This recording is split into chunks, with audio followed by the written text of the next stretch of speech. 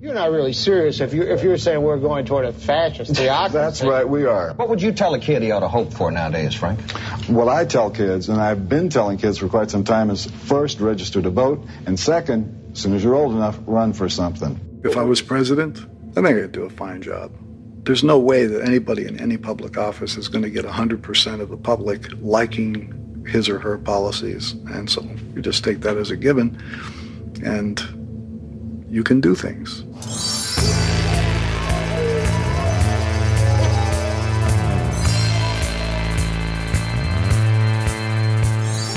Howdy, folks. This is Scott Parker, and you're listening to episode number 45 of the Zappacast. And first of all, before I get to our very special guest, I want to welcome the newest member of the Zappacast team. He's actually our producer, ladies and gentlemen. We're big time, boys and girls. We have a producer now. We feel so special. Ladies and gentlemen, from way out yonder in Oakland, California, Mr. Phil Circus. Hey, Scott and Ed. Hey. It's finally great to be here. It's taken long enough. After 44 shows. Yes, Phil came on because it's kind of like building the bionic man. You know, we can make him stronger. So Phil is the surgeon behind the effort to make the Zappacast bionic. So you know, we aim to make a show that would make Frank proud. That is a very good point.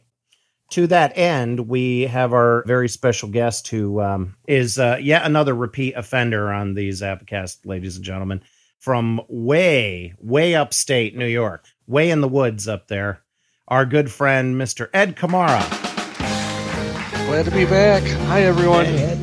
Yeah, so we're here talking about something that is probably way overdue, but also very timely.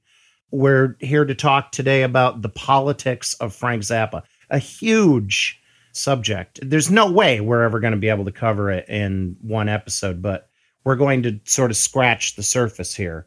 I think the way this got started was we figured we were going to be doing an episode in 2020 anyways.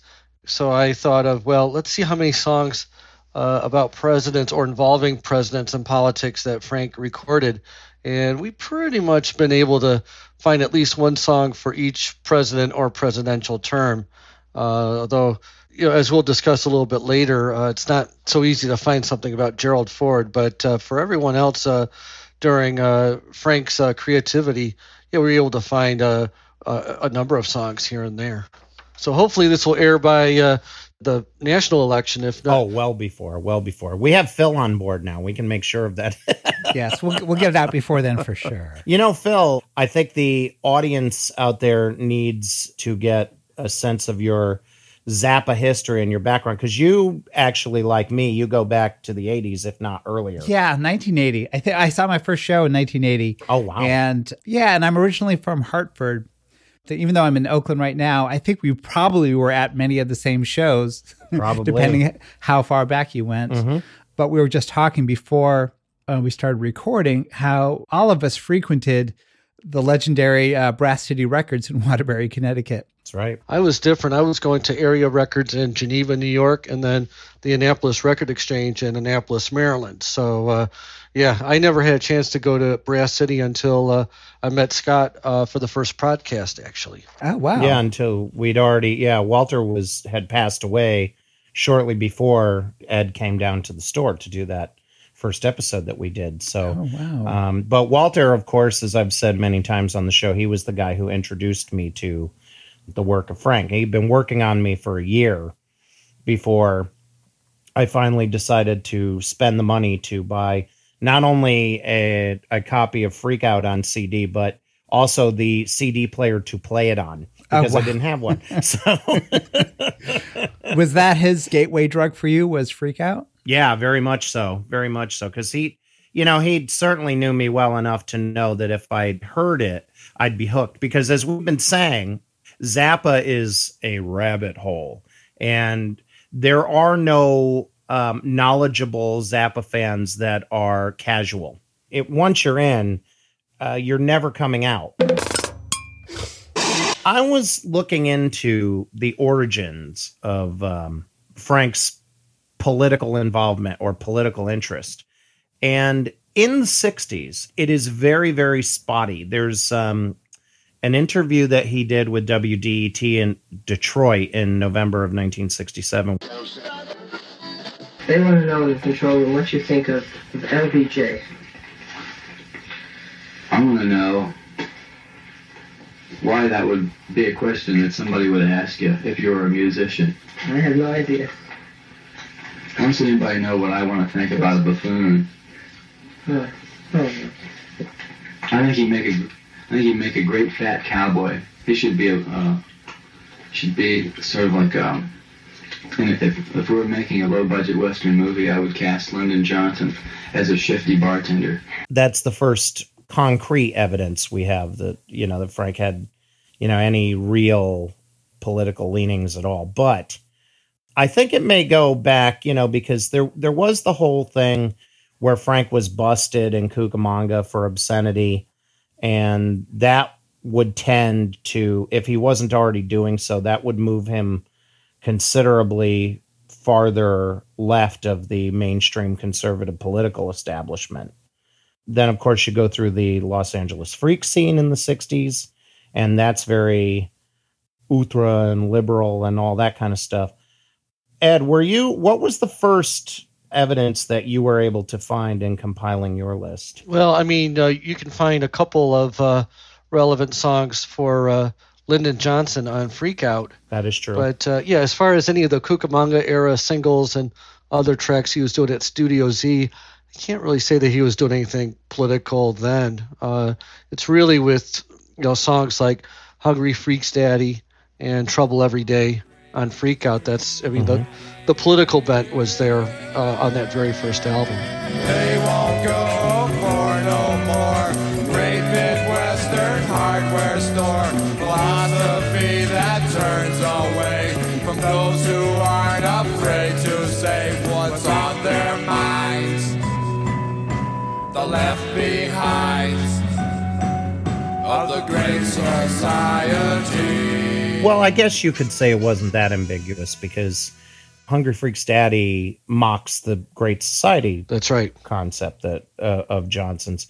Can you give our wonderful audience a kind of rundown of what the Great Society was? Well, I mean, that was Johnson's domestic program, not only for rights and civil rights and that sort of thing, voting rights, but also infrastructure as well. So there was a construction and renovation kind of program or component along with the political rights that he was enacting and passing through Congress in 64 and 65. So, that mockery that Zappa has in the song Hungry Freaks Daddy, Zappa is seeing the supermarkets and suburbia as outgrowths of the Great Society plan that Lyndon Johnson was touting, especially when Johnson was running for president in 1964 and pushing that on through. I think once Frank was immersed in that freak culture in the 60s, it would have become very apparent to him what the failings of the Great Society would have been. I mean, he basically describes the freak contingent, or even young people in general, as the left behinds of the Great Society. Yeah, because the freaks were still living in what were, the urban neighborhoods, or choosing to live in there. They might seek out Frank out in Laurel Canyon or something like that in a few short years. But otherwise, as far as what I know of the freaks, that they were still spending their days and nights in the urban sections of Los Angeles. That's right. And at the time, around the time of Freak Out, they were kind of under attack from the police, and the mayor was not very fond of them, and they were doing everything they could to clamp down on this group of people, which, eventually their numbers grew to the point where there was nothing really that could be done about them anyway. It became a thing, and it was just all over the place. And if you listen carefully to Frank's patter on Plastic People, he documents that crackdown on the freaks. I hear the sound of marching feet down Sunset Boulevard to Crescent Heights, and there at Pandora's Box we are confronted with a vast quantity of plastic people. Especially when he mentions the club Pandora's Box.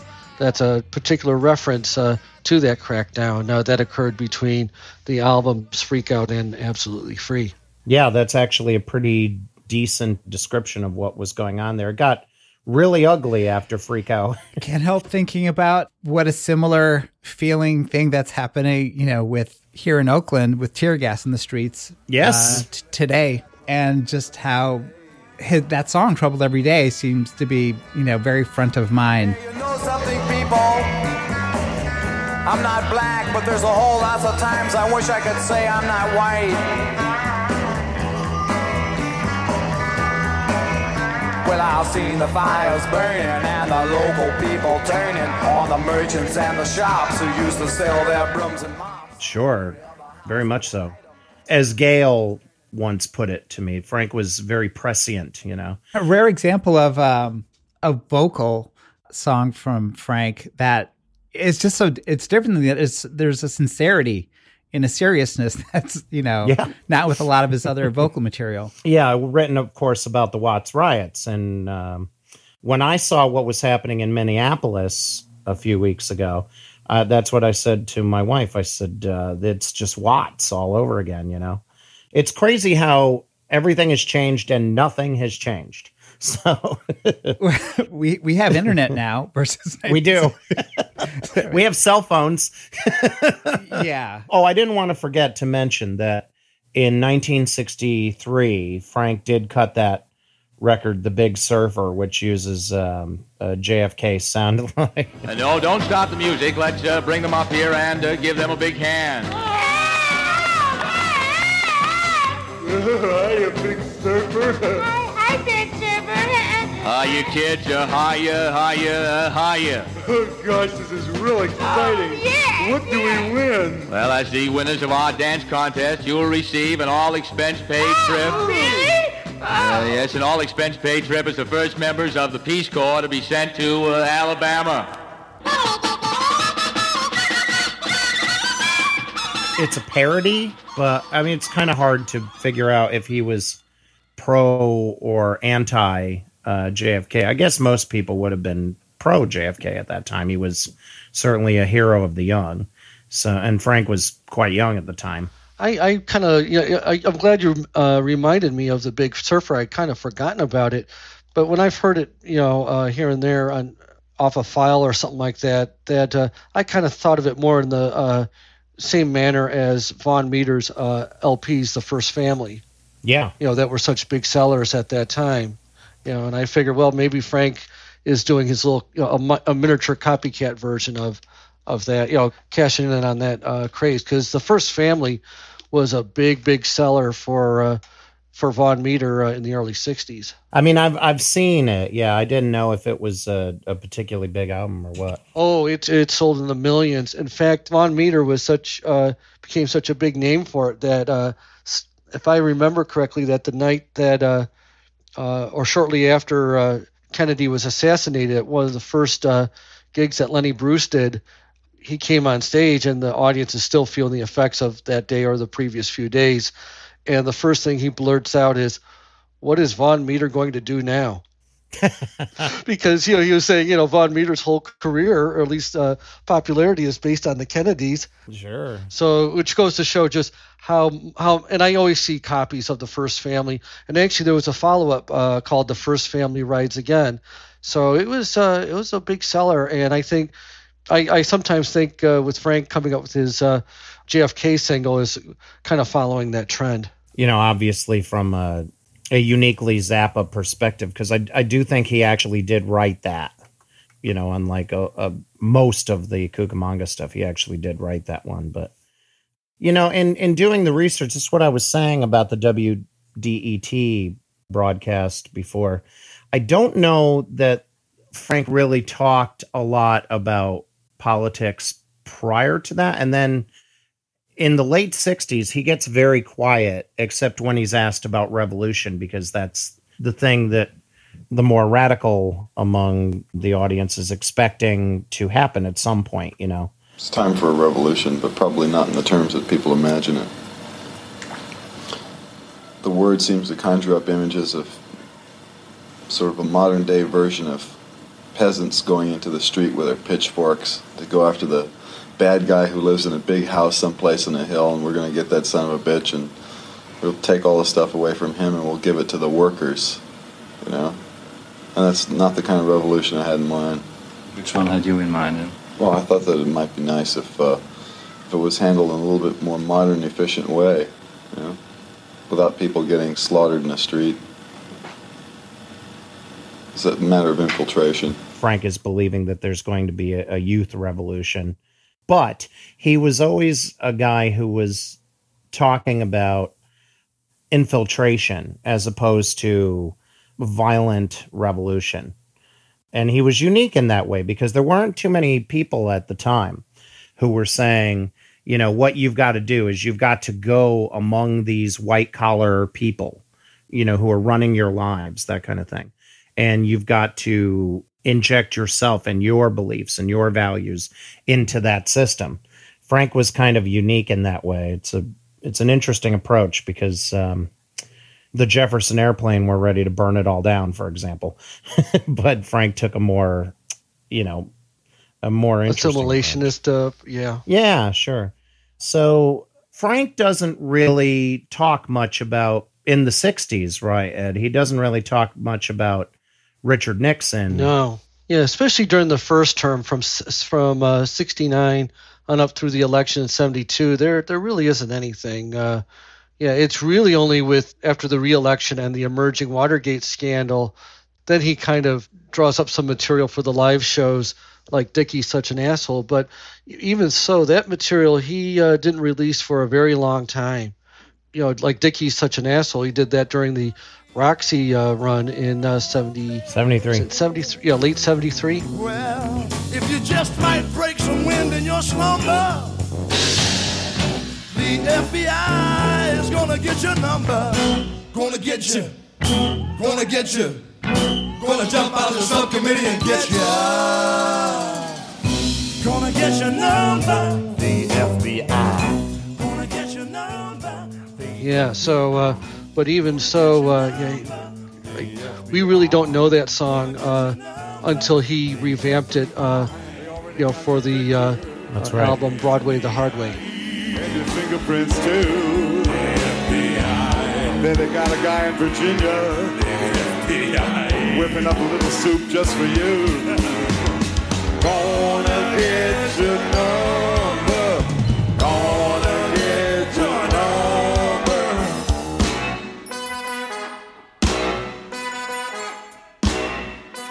But otherwise, as far as any pointed songs about Nixon, yeah, he doesn't really draw up any new material. That one song that I always liked, Agency Man, that's kind of more about the process, you know, the selling of the president, yes, as opposed to electing one in 1968. But that's not really directly relevant to Nixon, but more to the campaigns, how the campaigns were advertised in those days. That's right. I mean, he did have on the back of the Fillmore East June 71 album, he did have the Don't Forget to Register to Vote, because that's when, you know, when we were talking before about the way he saw the revolution, he saw a youth revolution, but the path became clear to him, I think, once youth got the vote. Yeah, and as you and I talked before, Scott, that was the 1972 presidential election was the first that 18-year-olds could vote. Mm-hmm. Up through then, you had to be 21, I think, or I think it was 21. But 18-year-olds could not vote in the 1968 election. They had to, only in 1972 could they vote then. So, all of a sudden that 1972 election was the first that, all college-age men and women could vote in. Yeah, and I don't believe that at the time Frank came out strongly for or against a candidate. I mean, I think that it was implied, of course, and we learned later that he was not a Nixon fan, that's for sure. But it's interesting because people did, even in the late 60s, people did look at Frank as a political figure or a political well, somebody whose political opinion mattered, I guess is the way I want to put that. He did have some concerns about if not a totalitarian state, then at least concerns about an overreaching state, whether at the state level or federal level. I mean, I think as a portent of Ronald Reagan, we have to take into account a song like Concentration Moon on Rolling in It for the Money, where you have, the idea of what were the institutional camps for Asians during World War II, the possibility and discussion of reviving them to lock up the freaks and hippies. Mm-hmm. That was what Reagan was talking about in those days. And of course, Frank likens that to the kind of either institutional state or penal colony in the Franz Kafka sense.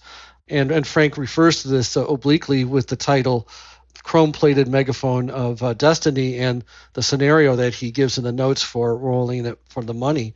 While he may not have, after Lyndon Johnson, he might not have felt strongly about any one politician, he certainly felt very strongly against a particular kind of government that he felt could easily take over the state of California, if not the country. American way, threatened by us, drag a few creeps away in a bus. American way, prisoner lock, smash every creep in the face with a rock.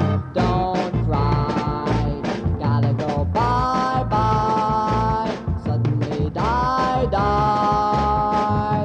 Cop, kill a creep, pow, pow, pow. Sure, and that alone, that approach to the hippie movement would have soured him against Reagan, as we find out later. He comes out pretty hard against Reagan fairly quickly. Maybe it was that approach that Reagan proposed taking, where you might want to lock these kids up and make them think about what they've done. Yeah, because when it comes to Gerald Ford, there isn't really anything. I mean, well, one could say, was there anything for Gerald Ford in general anyways? Well, one of the Manson family girls tried to kill him. I mean, there's a... That's right, Squeaky Fromm. Yeah, the woman in the red dress. Yes, there's a sort of vague Zappa connection there, isn't it? So there might be, but I think what I remember from that, and I was 9-10 years old at the time, was all this hype about the bicentennial. Yeah, and you could buy all kinds of stuff for the bicentennial, from mugs to floor mats, for it. And by the time the actual bicentennial came on July 4th, 1976, I was kind of sick of all the bicentennial stuff. There's a song that he does on Bongo Fury, Poof Ders Froth, where he mocks the bicentennial hype. Poof Ders Froth, Wyoming, how'd you live in 67?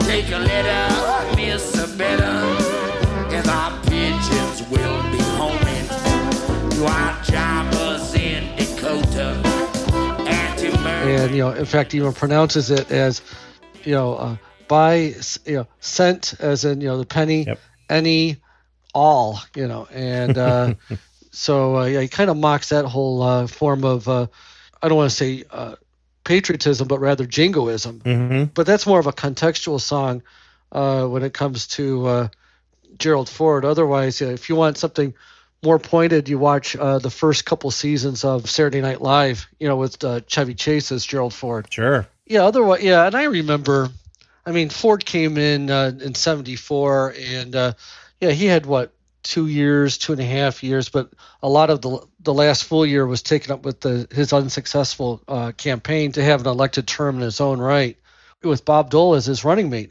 We kind of forget that Bob Dole was a vice presidential candidate with Ford back then. Mm-hmm. But then elected instead was Jimmy Carter. And that's when you start getting more of these songs regarding the influence of religion on politics and vice versa, mm-hmm. especially songs like Heavenly Bank Account, yep. On You Are What You Is. When some man comes along and claims a godly need, he'll clean you out right through your tweed. That's right, you asked for it. Remember, there's a big difference between kneeling down and bending over.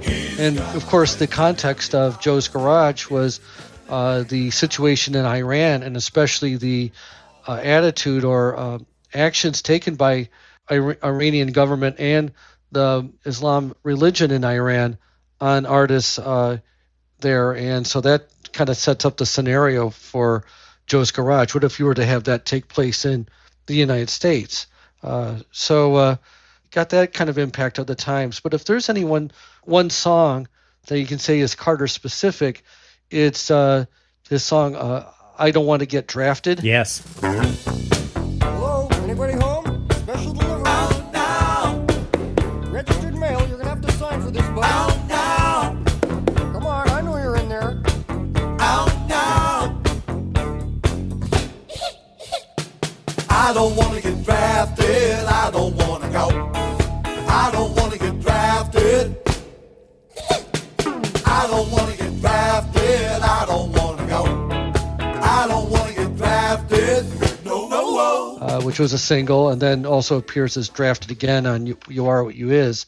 And I had to look this up. Jimmy Carter enacted the selective service system, to register to be for the draft, and the date for that is July 2nd, 1980. The earliest I Don't Want to Get Drafted is from a rehearsal tape from February 10th of 1980. So they must have been discussed, in the media at that point. It was probably discussed first as a bill, and then passed through, the branches of government. Yeah. Frank is pretty tied to that. So he played it a lot during 1980, and then it kind of drifted away. But I always wondered, because I guess that must be it. Yeah, the fact that selective service was being implemented around that time, I guess. But they didn't reinstate the draft, so maybe it did something. Yeah. It might have. It certainly, must have sold something, because it's by far the easiest to find Frank Zappa single, I find. So, so true. On the other hand, what copies I've seen have been unopened, so I don't know how well that sold. Yeah, well, that's true. That's a good point.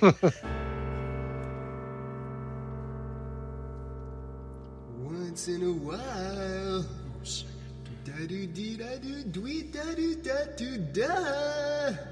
I have a question for Ed and Scott. Sure. Do you know the first time someone uttered the phrase Zappa for president? Ooh. That is I don't know. I actually have no clue. Do you have any idea, Ed? I don't either, because, obviously it'd have to, because when you look at what he was releasing in 72, he was still with the so-called vaudeville band, so, with Flo and Eddie, so I don't know if that would have been bandied about. 76, whether he was doing anything, someone was saying that Zappa for president, say 84 or 80, I don't know. I think I've seen interviews, and maybe it's my imagination, but I think I've seen interviews of 1970s interviews where interviewers asking him that. Like someone had, and he makes a comment like someone printed up some postcards. Yeah, that could be. I seem to recall that there might have been a card going around the time of Baby Snakes. Mm-hmm. I mean, I always associate, Zappa for president with in 88 because, and then that was bandied about a little just before his announcement of his diagnosis of cancer. But I remember there was a Life magazine story featuring Frank and the family, and he was talking about running for president then. But as far as anything before 88, I really don't know. Something that was said even jokingly in the 70s would be pretty remarkable. Hey ZappaCast listeners, this is Phil, and I have found something remarkable. It is a bit of an interview from Frank from a 1970 Dutch television show. Why don't you run for president? I'd thought about it a number of times before, and then the thing that always holds me back is that what would it feel like to actually be the president, and have to stay in Washington, D.C. in that house for 4 years? That'd be pretty grim. I saw already some stickers Frank Zappa for president? I haven't seen any stickers. I've seen some little cards that somebody printed up. I didn't have anything to do with them. But it's true, I had thought about it. I've thought about politics a number of times, but you can't do it all just from the presidency. The president doesn't have the absolute control in the United States because the power is divided up between him and the Senate and the Congress and the rest of that crap. And if you go in there and you can't work in conjunction with the people who are in the Senate and the Congress, you can't get anything done. There's a lot of sociological stuff on You Are What You Is. Maybe that's the last time that he took aim so squarely at society, but because after that his work becomes increasingly political, and a lot of the themes, sexuality, even religion, things like that he had dealt with in the past, you see less of that and more of a political bent. Yeah, and it's much more pointed. And there were some older friends and even one of my supervisors at work who were listening to Zappa in the late 60s and 70s, and then they got turned off by the increasing pointed topical songs on religion and politics. That even when they agreed with Frank, they still found it, his heavy-handedness kind of a turnoff. Although, he could get preachy on those Mothers of Invention performances in the 60s, but at least that was across society in general. Here it's much more pointed at individual groups or even people at that. Yeah, he kind of divides. Stupidity is always a factor, right? That's really the dividing line by how the relative stupidity of people, and specifically Americans. So by the time you get to 1984, he has a word for that kind of stupidity, which is Republican.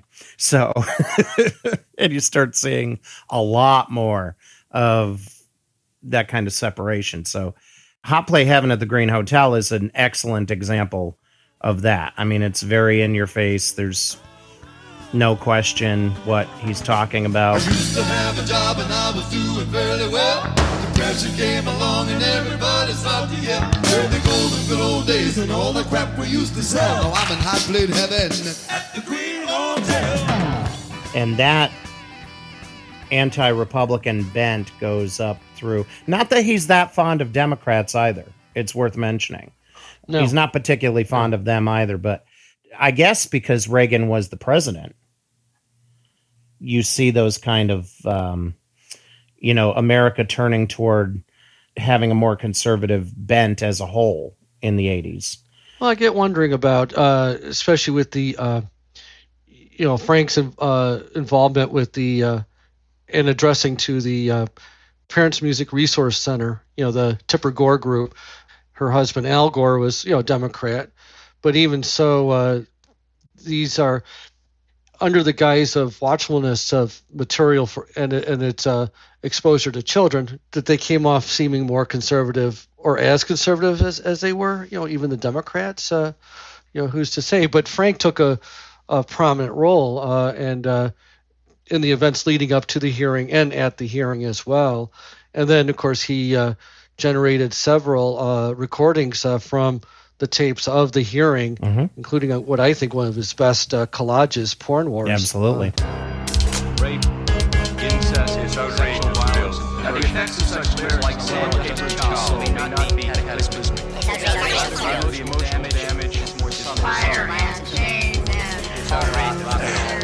But but when you stop and realize that, even the leader of that group, Tipper Gore, was the wife of a Democrat, you realize that in some ways that the political establishment was conservative across the board, or you could argue it as such. One of Frank's, obviously, as everybody knows, one of his biggest triggers would have been censorship in any form.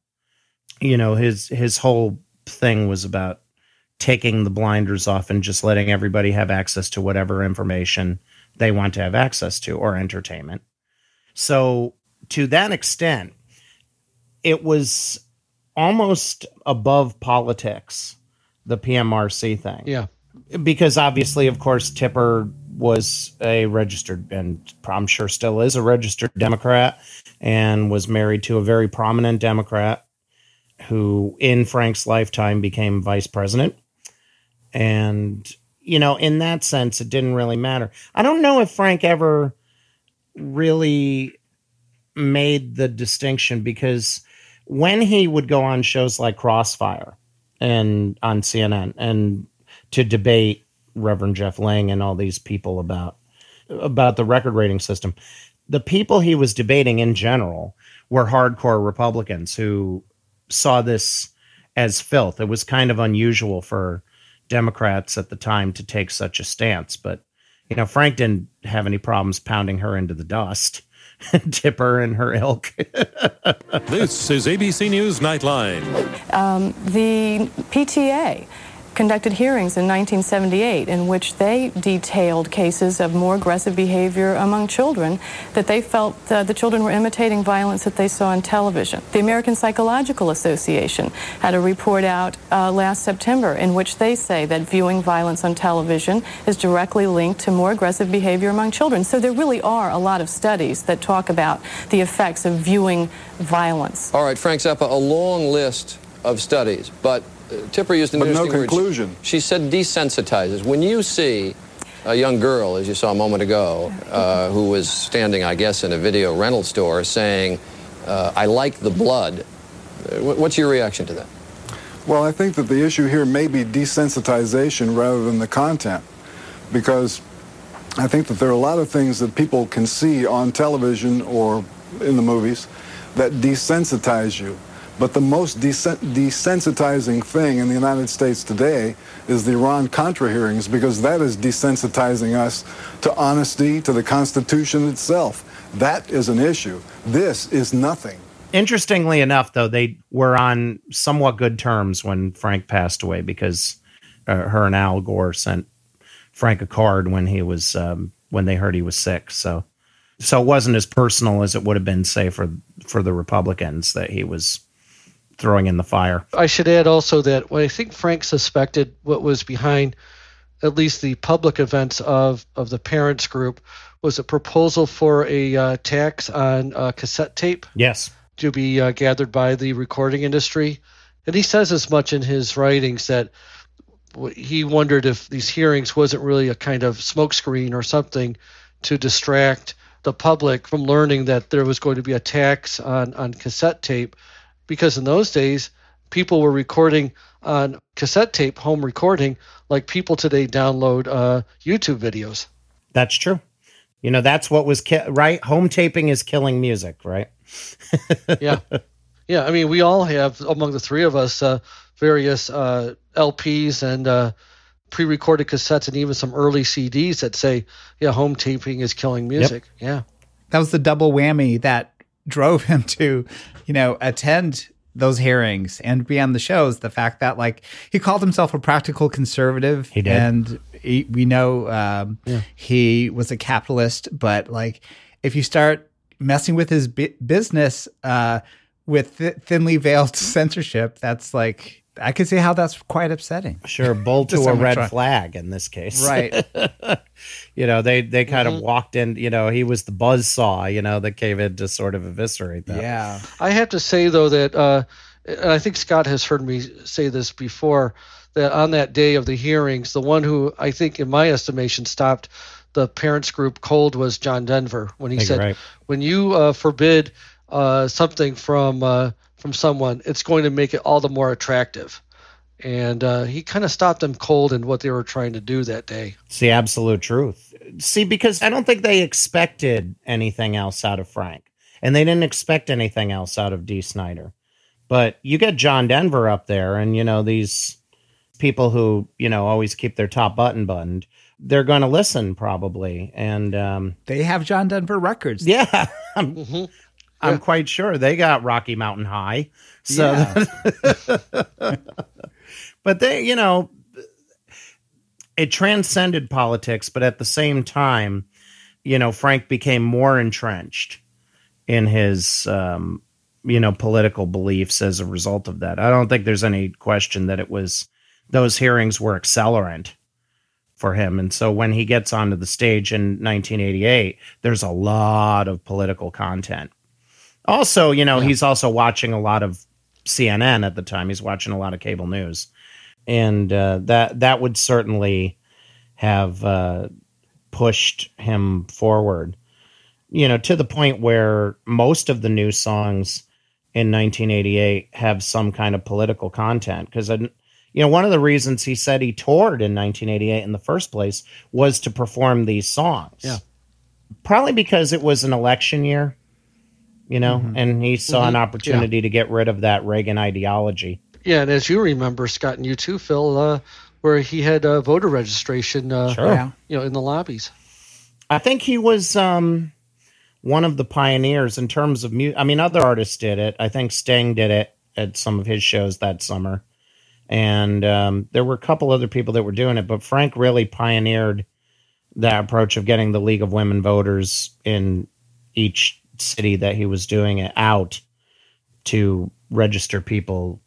Except in, what was the Towson, Maryland? Yeah. I believe he was prevented. The League of Women Voters wouldn't send anybody out in that town, probably because, they knew what his political leanings were, but voter suppression is real. happening very now. much so. Then and now. Yeah, Towson's on a suburb of Baltimore. Yeah, you have a number of groups like that, that would be capable of preventing that sort of thing. Yeah, that was pretty much all, I believe, Republicans that were responsible for that. So the big thing on the 88 tour is the aforementioned Republican retrospective medley, which is Dickie's Such an Asshole, which we talked about. And that goes into When the Lie's So Big, which is another song that would be perfect for now. Yeah. They got lies so big, they don't make a noise. They tell them so well, like a secret disease. It's amazing how well that song is held up, isn't it?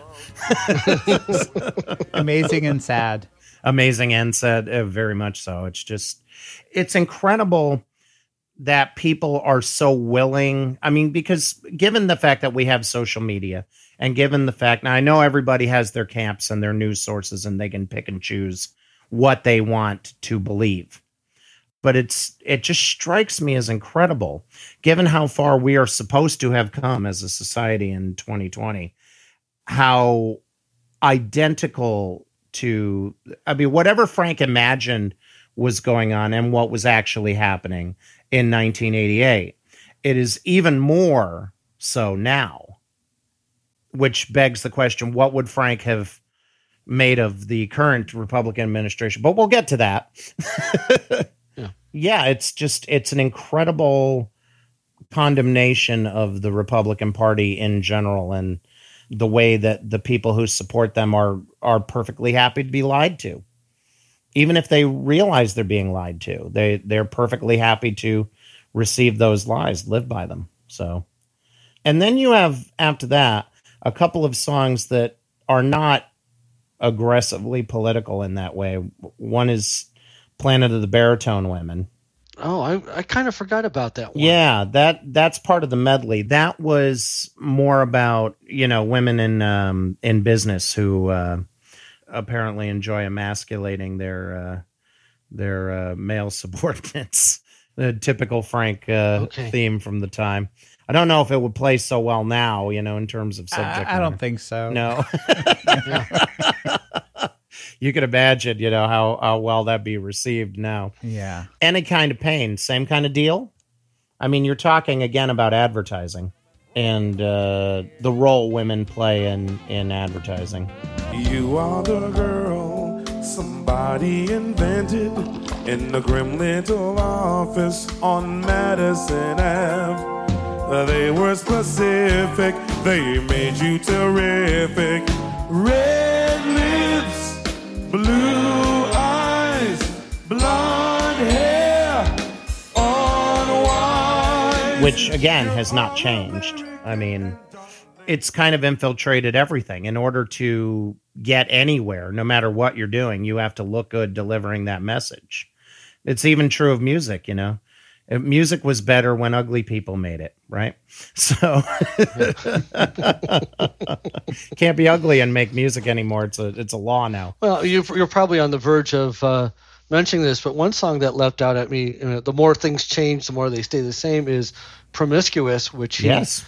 Zappa's singing about Surgeon General Everett Koop. Mm-hmm. And lately I've been seeing on TV the Surgeon General Jerome Adams, and I think he's the first Surgeon General I've seen since Koop. And they kind of remind me, and both of them wear the uniforms with the gingerbread insignia on them and everything. And I'm scratching my head. Now Everett Koop really said some crazy things regarding the origins of AIDS. Yes.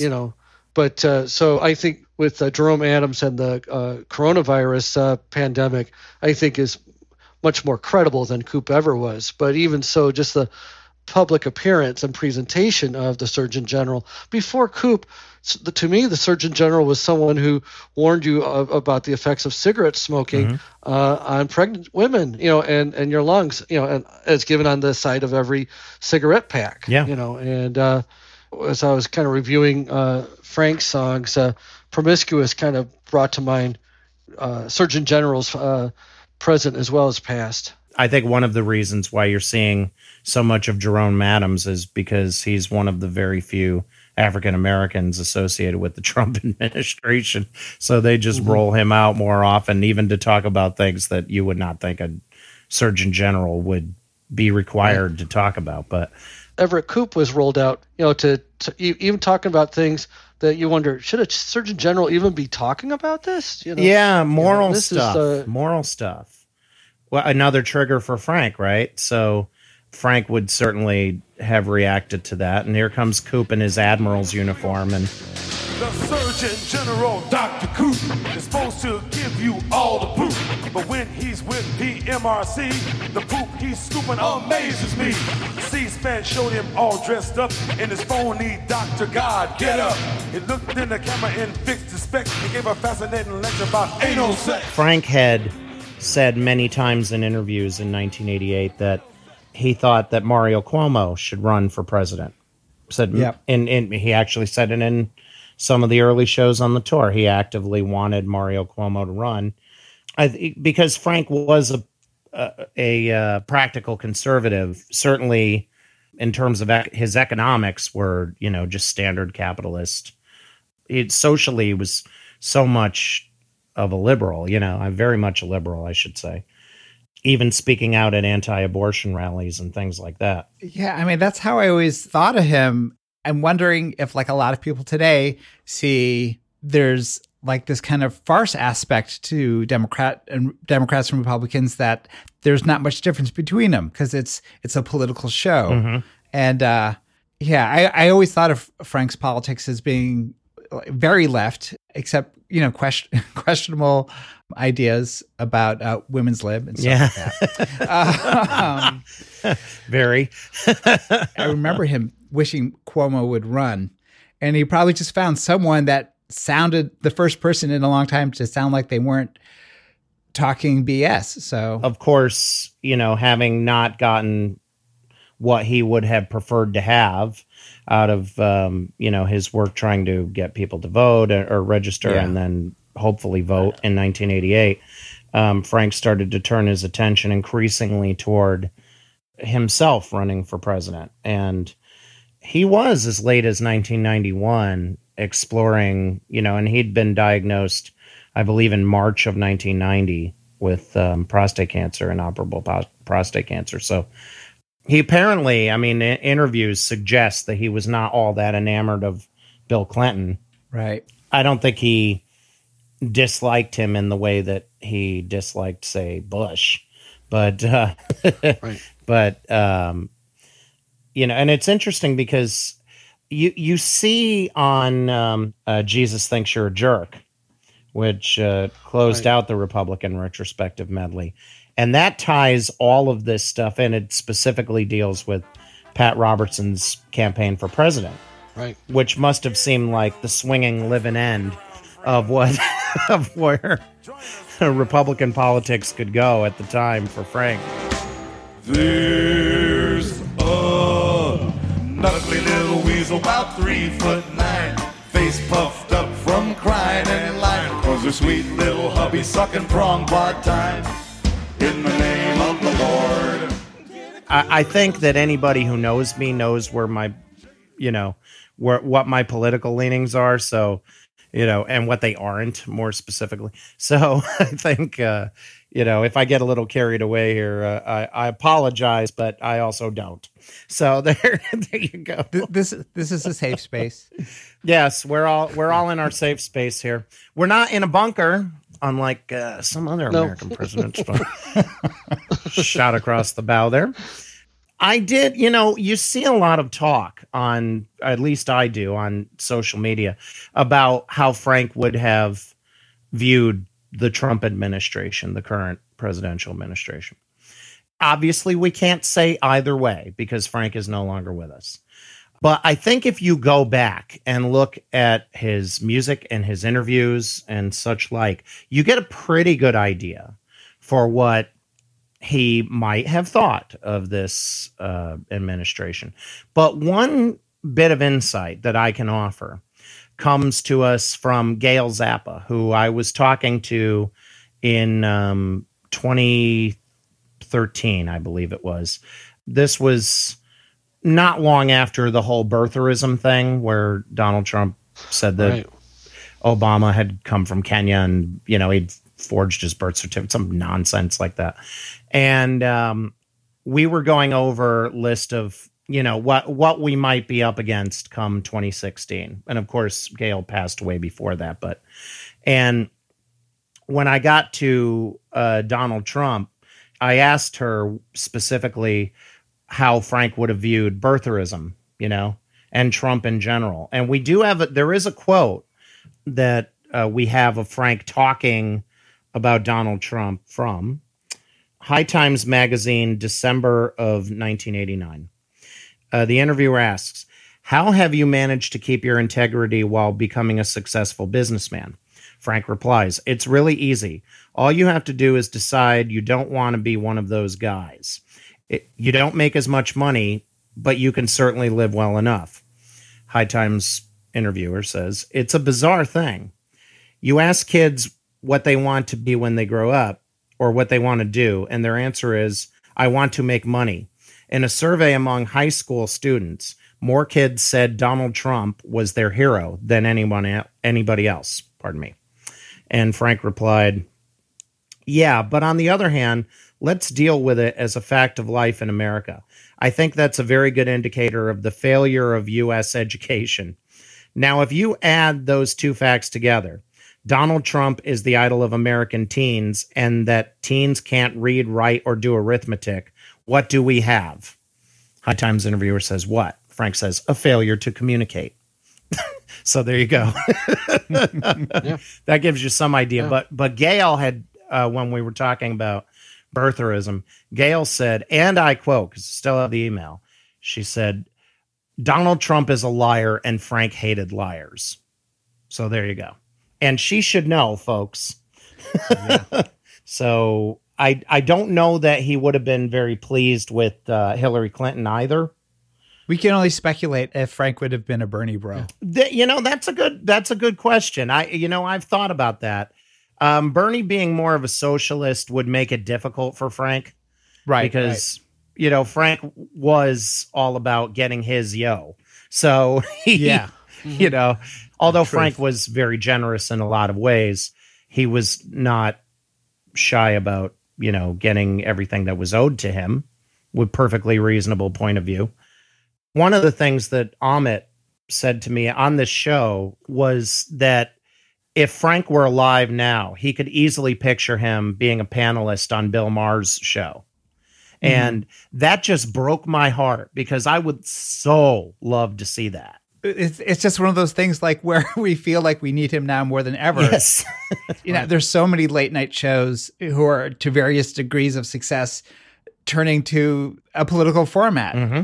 which is also interesting because how the networks are funded. It's like you're wondering how far they can go. Yeah. But when's the book going to come out? That's the compilation of like all the political ideas by Frank compiled into one handy handbook that we could. Well, there's an idea, Ed. But I really, really appreciate you guys talking about this stuff. And Scott, when you suggested it, I thought this was a fantastic idea, just because it's always stuck with me for the past like 35, 40 years of seeing Zappa in interviews talk about what's unfolding right now. Yep. And Zappa was the music of my youth and all through where I am today.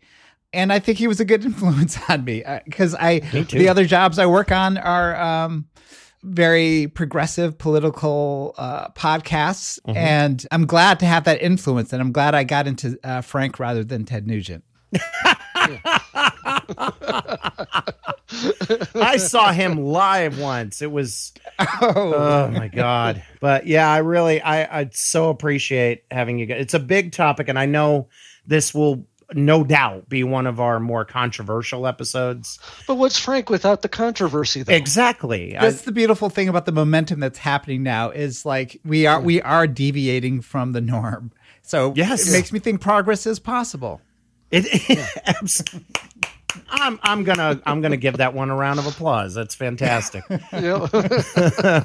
This was this is one of my favorite episodes that we've ever done. So thank you very much, gentlemen. I really appreciate it. Thank you, Scott. And folks, you can send your hate mail too. We don't care, but we're okay.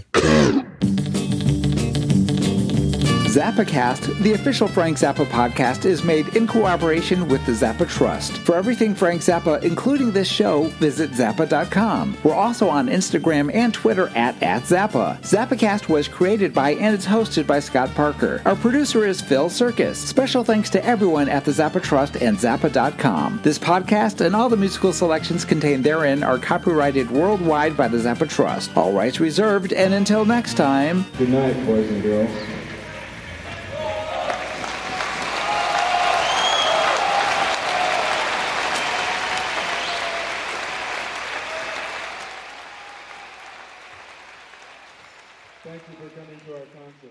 During the news conference, Ford said he does not believe President Nixon will be impeached by the House of Representatives. Ford said that in the past several weeks, In the past several weeks, he has detected what he called a movement in the House more favorable to the president. Ford said that the odds that Nixon will be impeached are less today than they were a month or two ago. There are reports from Key Biscayne that Nixon aides are so pleased with the way the Mideast and Moscow trips took the headlines away from Watergate that 2 more overseas cover-ups are being considered. The president reportedly is considering another cover-up trip to Japan next month and another cover-up trip to Europe this fall, just as the impeachment inquiry is coming to and we're quoting now, a head.